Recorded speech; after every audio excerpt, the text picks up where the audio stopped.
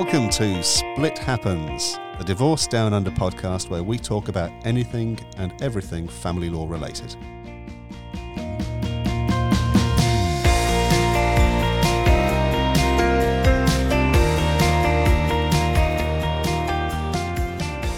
Welcome to another episode of Split Happens, the Divorce Down Under podcast with me, Alex, and my fellow family lawyer, Liza. Liza. Hi. Hi. I thought we might talk about some general hints and tips for people who may be about to go through a separation, maybe are going through separation, how they can keep their costs down, how they can get through the whole process as easily as possible, and hopefully as quickly as possible. So rather than focusing upon the legal lives that we live all the time with procedures and cases and rules and forms, just talking about things that people might do if they're thinking about separating. And look, the first thing I wrote down when I thought about this was, are you really ready to separate? Have you contemplated reconciliation? Yeah, because not every fight or dispute, disagreement, whatever it is going to end in a separation. I heard, I was talking to a friend of mine this morning and she said, oh, have you heard that such and such was saying to, about this other person that they're separating? And I just said, well, are they? Are they really separating, or did they just have a fight, Yeah, it can be a situational dynamic, can't it, whereby, it's like the cat and dog type relationships, they're very different. I've certainly had clients of mine that have come in and it's absolutely, definitely this time, let's get moving, we're going to move on, we're going to file here, file there, and then the next time you talk to them in a few weeks' time, oh no, we're all fine, we're all back together. But if you are not sure about separating, then my advice on that would be to try and reach out to your friends, your family, your support network, talk it through. Be very clear about your decision and before you make some sort of irrevocable announcement and determination. Maybe get some couples counselling, maybe go and see a family therapist, Contact Relationships Australia. They do all sorts of communication with people to try and improve that. Yeah. It's a big step to take. I think too, what a lot of people don't do and they seem to forget how to do is to talk to each other. So I know that we're saying, well, I'm assuming that in most cases you've probably tried talking, you've probably been even to the extent of perhaps yelling, or there's been getting ignored, or whatever the case may be. But try and make that time. So set aside a moment. Everyone's leading busy lives. You've got kids. Try and make sure that you set aside that time to say, okay, look, let's take stock of where we are in our lives. What do we want? Make sure that those, when you got married or when you got together, you probably had a lot in common. You probably had an idea of where you wanted to go, but sometimes these things change and you can't really help that. So it's always an idea to make sure that you're on the same path, because if you're on the same path still, but there's just a few disagreements, then it may not be necessary for you to actually separate. Because separation is a very final thing. It is. It sort of casts me back when you say, why don't you talk to each other? Do you obviously remember John Mortimer, the late QC, who wrote all the Rumpole books, and one of those was the divorce case. It was Rumpole and the Married Lady, all to do with a couple who had for years, 3 years or so, only communicated by leaving messages to each other, written pieces of paper on the kitchen table and so on. And they moved to a divorce, and there's Rumpole on one side and his friend George Frobisher on the other. And then as the case develops, it becomes apparent these people actually still love one another. They haven't been communicating because the notes are increasingly acerbic. And it turns out and transpires that the author of those notes was their son, who was benefiting by having presents from both parents and was enjoying, the attention of both of them singularly. But communication is the key. In this day of text and emails and all the other bits and pieces, the way that people communicate these days, very few will sit down face to face and have a little chat. And it's really, and I know I'm all the time. We're all guilty of fubbing, isn't it's it? like, when you get your phone out and you're too busy. I'll just send them a text. I'll just, send them a text that pass this message on. Or, can you stop doing this or whatever? Stop doing that. Stop doing that sort of behaviour and just get in front of them. Put your phone down and go out for a walk. Yeah, get in front of them and have a chat. Like, just talk to people. Turn off the TV or turn off the screen these days, yeah. Get a babysitter. Get a life outside of screens, and sometimes outside of the children, because that can be a big draw. Yeah, that's my problem. But this isn't of course a sort of necessarily a relationship or dating advice podcast, but it's a thing that we need to contemplate when we're talking to people that come to see us for the first time. It's, often, is the relationship really over? Have you sat down? Have you talked about it? Is there anything that could be done to rescue the relationship? If you're talking about a long-term relationship and maybe there are children involved, then make sure that your mind is properly set and you know what's coming. Well, I had a chat to someone the other day just on that. They didn't have any kids. They're only fairly new to the relationship, and this fellow's quite a young person, and no kids, no real property yet, but is still seeing those red flags in relation to that relationship.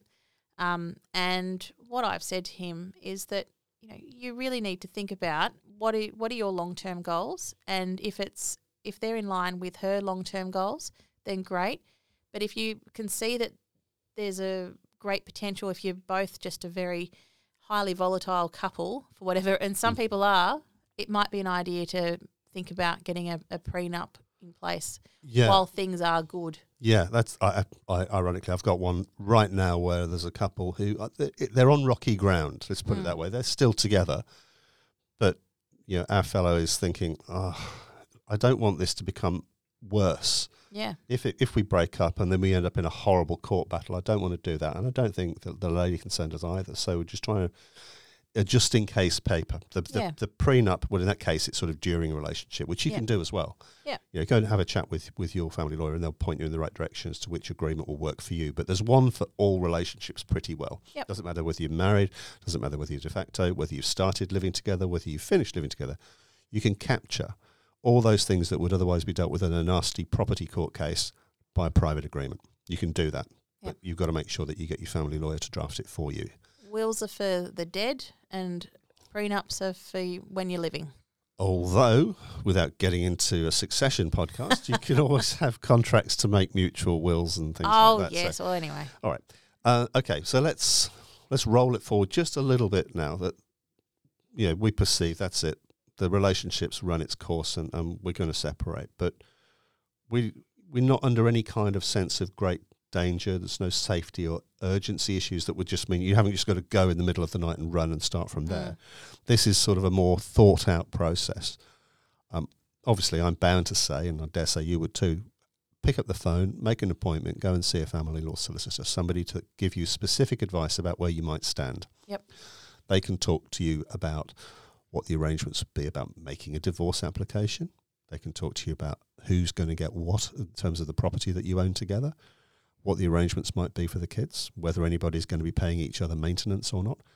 You can talk about those things so you have a good general understanding of how the land of the law lies and where you might fit into all of that before you do anything irrevocable.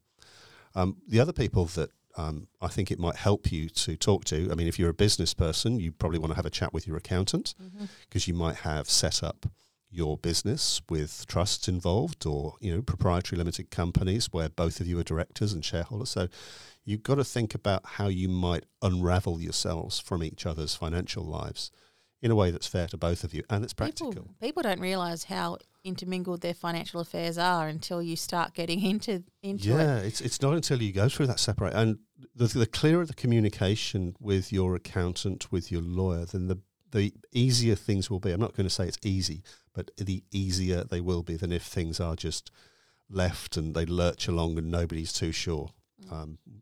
Where you have a matter with, family trusts or self-managed super funds, things can get very expensive to unravel very quickly, and that gets to be a bit of a difficulty.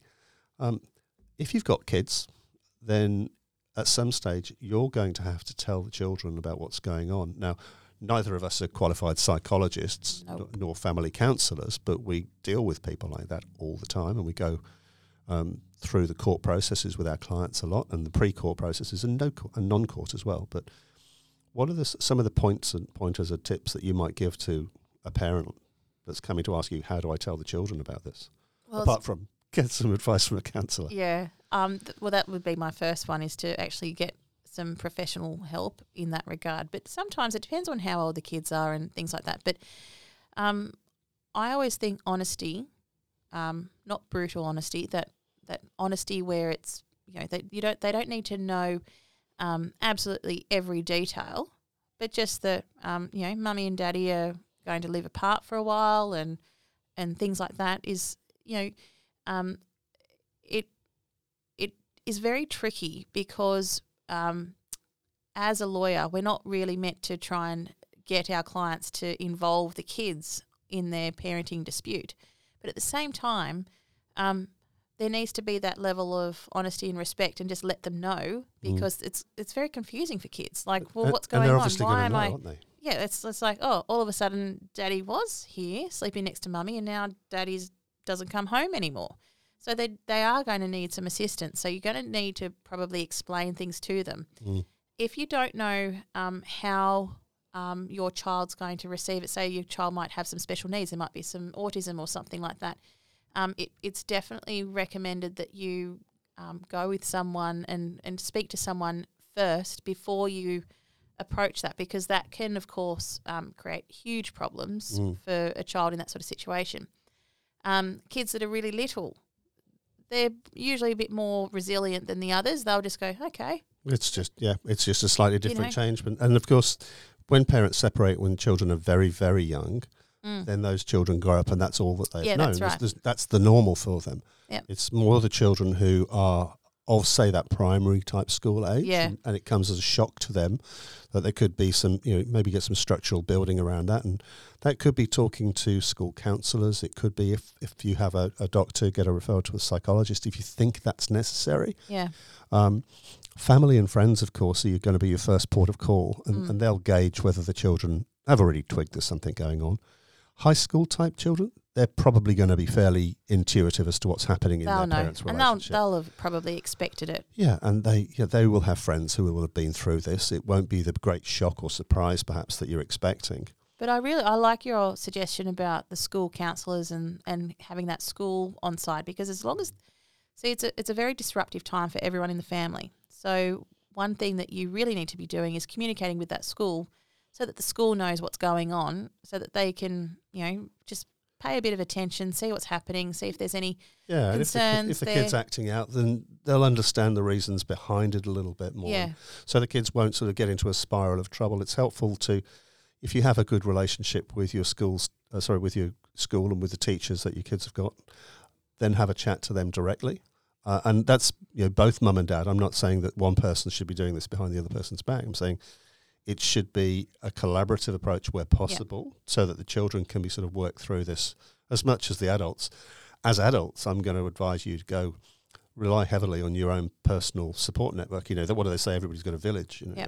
Get out there and talk to your family, talk to your friends, your brothers, your sisters, your best mate. Make sure that you've got somebody to unload your worries to, because just talking about them can probably help get some context around them. It gets harder when people are on their own in different towns, or if they're remote, in which case then reach out to some of the help services that you get from the family relationship centres. And there's lots of community centres as well that if you contact libraries, they'll often put you in touch with a lot of different community groups for those sorts of... Libraries are a brilliant resource, actually. Yeah. You can go into a library and get an awful lot of information about some of the the areas of the law and the quasi-law. And they don't just have books these days; they've got computers and everything. So you don't have to feel like you're going backwards in time. It's I'm all for spruiking libraries. I use ours on the Gold Coast here all the time. I'm a big supporter of them. And you'll find a lot of resources available for free in the community out there. We're very fortunate on the Gold Coast. There are some excellent community legal centres. And that's a place that you might think about going to. Look, if you're just thinking about it and not sure where to go first or next, want to talk to somebody who knows a little bit about the law, you could find yourself at a community legal centre. Here on the coast, we have them operating by Robina Libraries, actually, Thursday evenings, I believe it is still. And that's a free drop-in service there. And there are others available, not just that one. I'm not spruiking that one in particular. But get some help in the community legal services before you start formalising things and getting your lawyers to write letters to his or her lawyers and all of that. Yeah, I'm not a big fan of having these lawyer letters. I know that it's ironic because I'm a lawyer, but I know, and I've got a long one to write. But the thing is, I think it's actually been a little bit refreshing lately. I've had a number of people where I've been representing someone, the other party hasn't been represented, and they're fairly amicable. It's fairly early days of that separation sort of stage. And, you know, I've said to my client, well, I don't plan to create more of a fuss for you, and I want to make this into a fight. It's not a fight now. It doesn't need to become a fight just because I've got involved. And let's try and, collaborate with that other party and say, look, let's see what we can come up with, and on a real nice, in a nice manner, in a nice framework, you know, so that we're not the big scary, getting these big long letters that, you know, that says we demand and this is what you've only done this and you've only done that, and you set out all this procedural history, and of course that both parties are going to think that they're right in terms of, and their memory is more correct than the other, and there's no point. It becomes a fight, doesn't it? For no real reason. It turns everybody into opposition. There's no point doing that. I wrote a letter the other day saying, you know, both parties have different versions of the historical facts, but I'm not going to repeat them, and nor am I. You know, are we going to entertain any of that sort of discussion? It's about, let's just try and find a resolution. Yeah, and we both know that if you do get into that sort of positional fight and it goes all the way down to a final hearing in a court 2 years and $100,000 from now, then a judge is not going to make a decision about who was telling the truth about what happened on Aunt Mabel's christening or what have you. It makes no difference at all. They'll decide things that are relevant to getting an outcome for property issues and parenting issues. Yep. They are not going to be making judgment over who was the villain of the piece in different family events. It's not that. It's like that at all. Yeah. So it's really important to, if you're engaging that lawyer at the start for that assistance, try and put some boundaries in place and say, look, I really want to keep this nice. I don't want you as my lawyer to be writing these nasty letters with a positional tone. I don't want any of that. I want it to be stress-free and not be there to frighten or harass or do anything that's going to make the other side feel uncomfortable. I want them to feel that they can read your letter and go, oh, yeah, that makes sense. Yeah, that's the approach that you should be asking your lawyer to take. Yeah, funnily enough, I was going to get onto this. I'll jump ahead to it now. Actually, sorry. Which is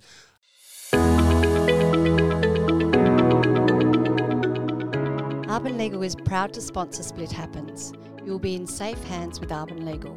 For all your family law needs, call us on 0755 62 0444 or visit our website at arbonlegal.com.au.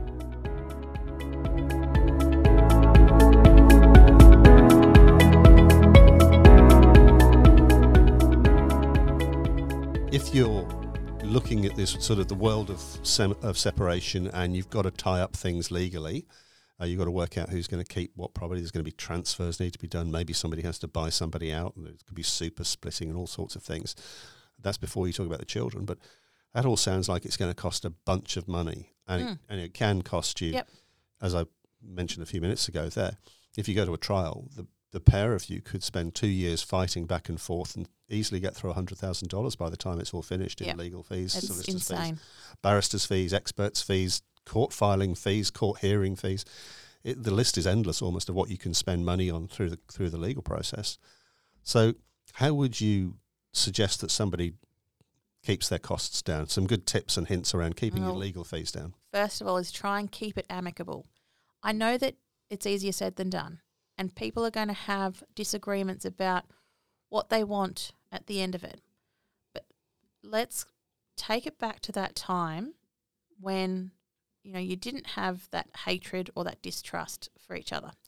Try and get yourself to that position where you think, okay, there was once upon a time when we were able to talk, we were able to get along, we were able to agree on things, we were able to find those, get back to that point where we laughed together and we loved together once. Yeah. So there's something within those relationships. It will still be somewhere that you can tap into so that you can look at it from that perspective and go, okay, right. What I like to do is I like to explore it from the other person's perspective. I don't like to say, okay, right, well, here is my my position. My lawyer has told me that I'm entitled to this. Ooh, any lawyer who says, the word. I was reading something the other day. There was someone mentioned something about being in a correspondence being supremely confident. And I just went, oh, okay.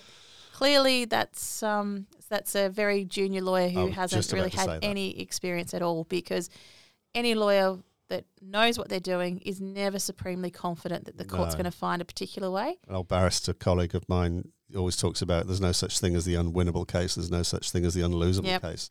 You think you're going to get one outcome. You learn that pretty early in your career. You think, well, that went really well, I can't wait for the judgment. Oh my God, it's a disaster. Yep. So remain cordial, as you say. I mean, just be nice and look at it. You don't have to like them. No, you don't. You just have to be polite and explore where they're coming from, understanding what their position, not so much their position, but understanding their interests. Yeah. If you understand what their interests are, and that they understand yours, you're often going to try and be able to find a bit of common ground. Yeah. What's driving them? And then you can narrow those issues, and it's really like it's not. So in a lot of litigation type cases, like commercial litigation, it's a very positional style set of bargaining. You've got insurer or whoever. I always say insurers because your PI background. I just can't stand them. But anyway, anyone who knows me knows that. In terms, except my professional indemnity insurer, I love them very much. Obviously, yeah, we all do. But anyway, so you've got one party bid 100. The other party is at 200, you know that at the end of the day it's going to probably settle at about 150 or thereabouts, because they just chip away at each other's sides. So it's a similar principle in terms of when you're talking about negotiating and trying to keep these costs down, you're trying to chip away at all the other issues that crop up, and you go, right, well, we can agree on this part, we can agree on that part. And then as the day progresses, or not the day, but as the time progresses, and you narrow the issues that are in dispute, then you go, oh, we've only got this one little issue to talk about. It's only about what is the percentage of the proceeds of sale of the home. You've now even come so far as agreeing to sell the home. It's just about what's the agreed percentage of the proceeds of sale. It's a very, very small amount.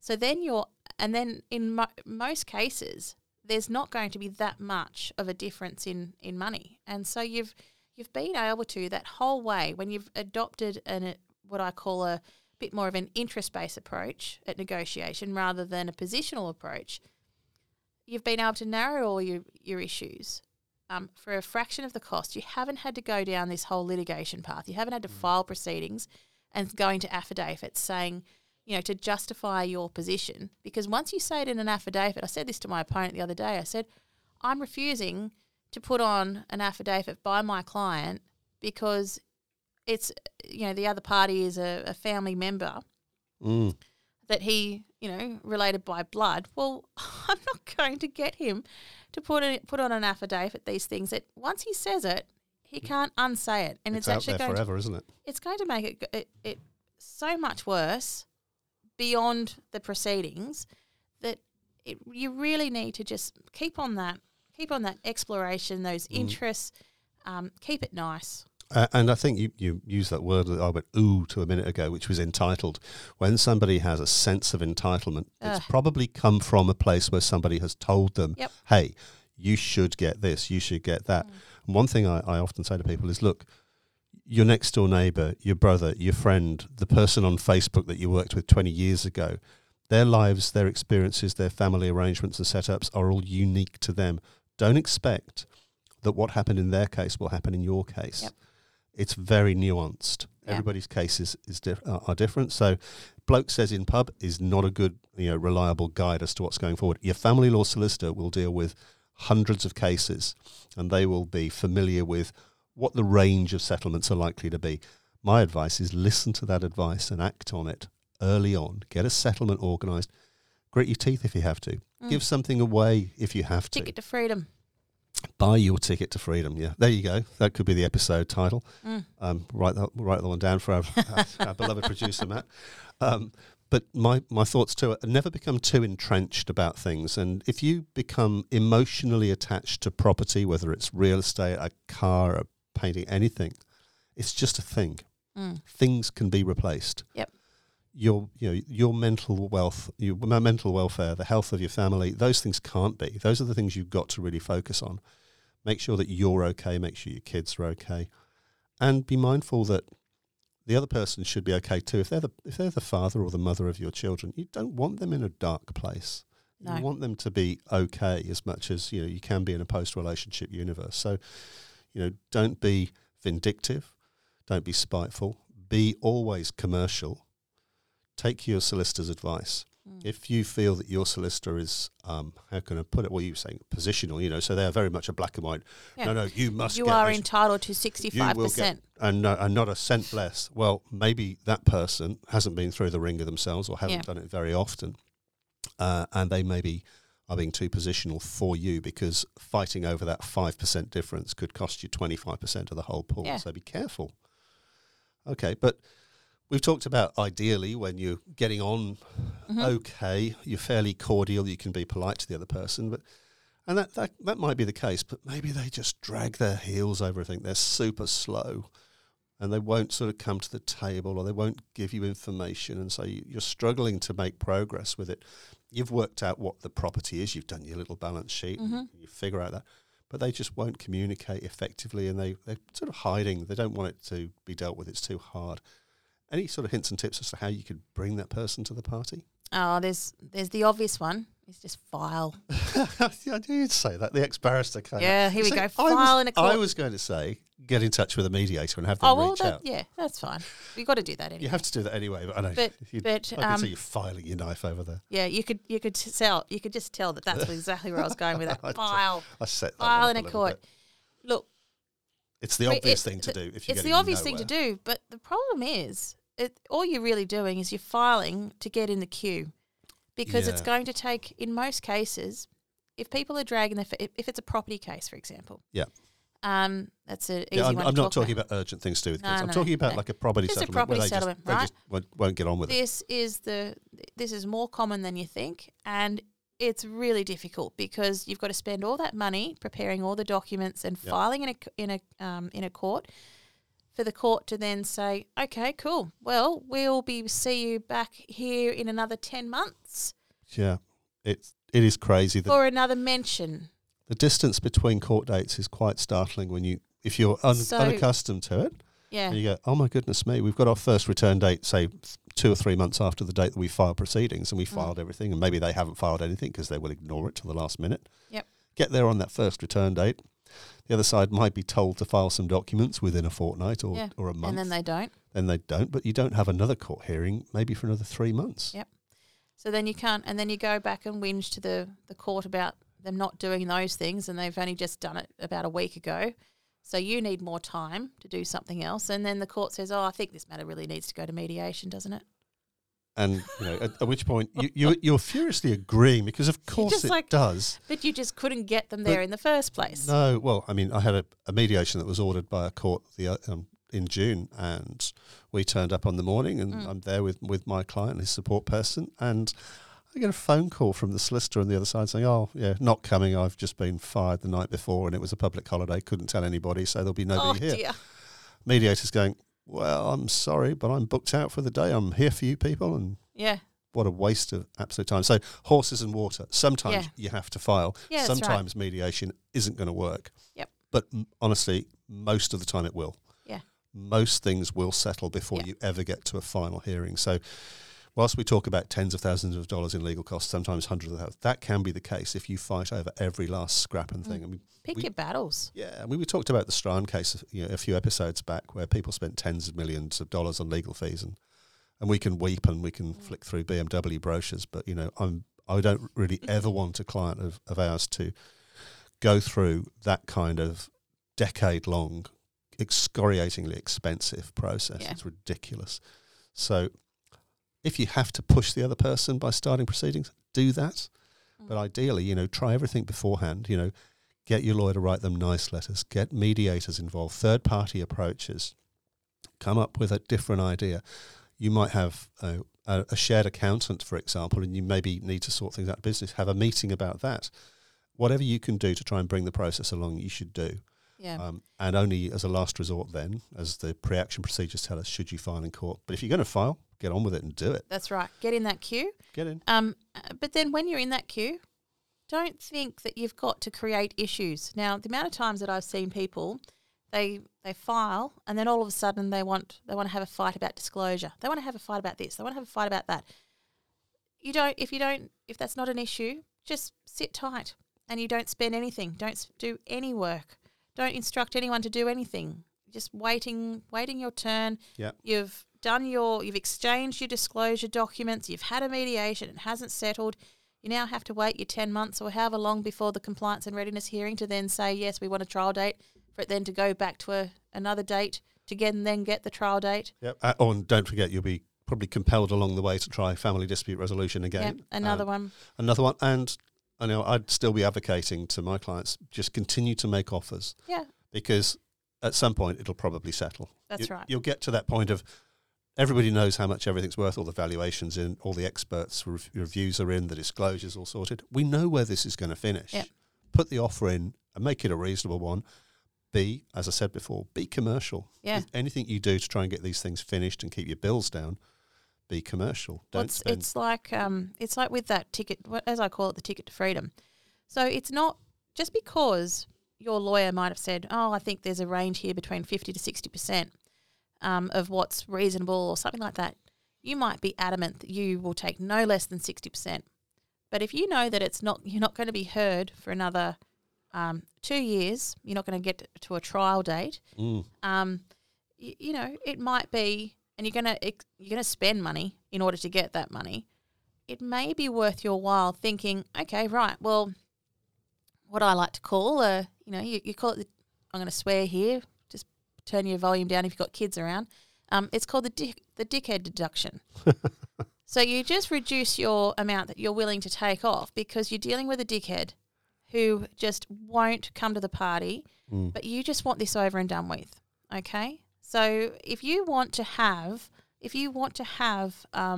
this over and done with, sometimes there's a price. And if you're willing to pay that or compromise on it, then that's your choice. Think of it as an expedition fee. It's like jumping the queue. That's the more polite way of putting it.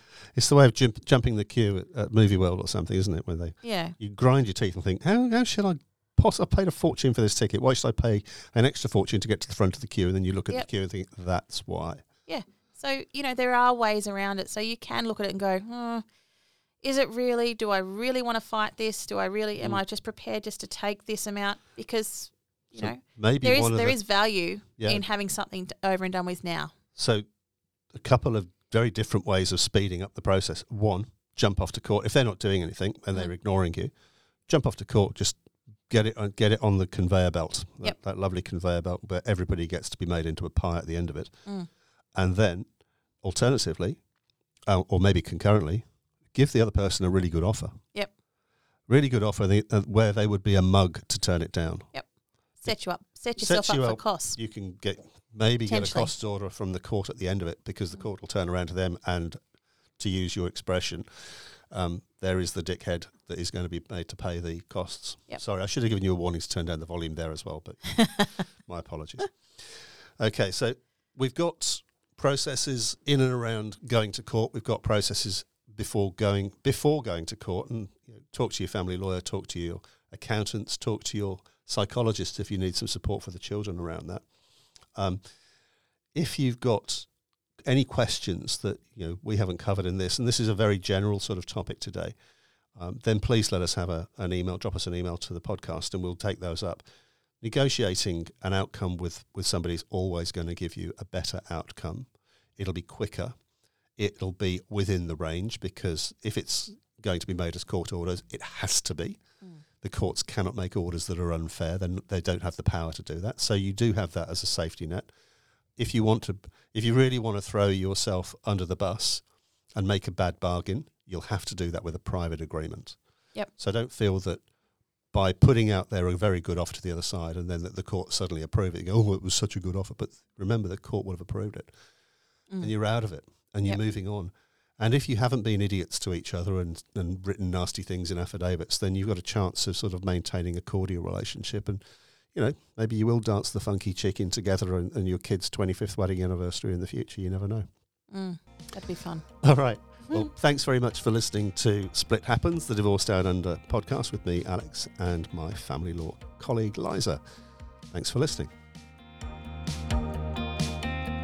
Thanks for listening to Split Happens, the Divorce Down Under podcast. If you want to hear more of our episodes, you'll find us wherever you find your podcasts on all good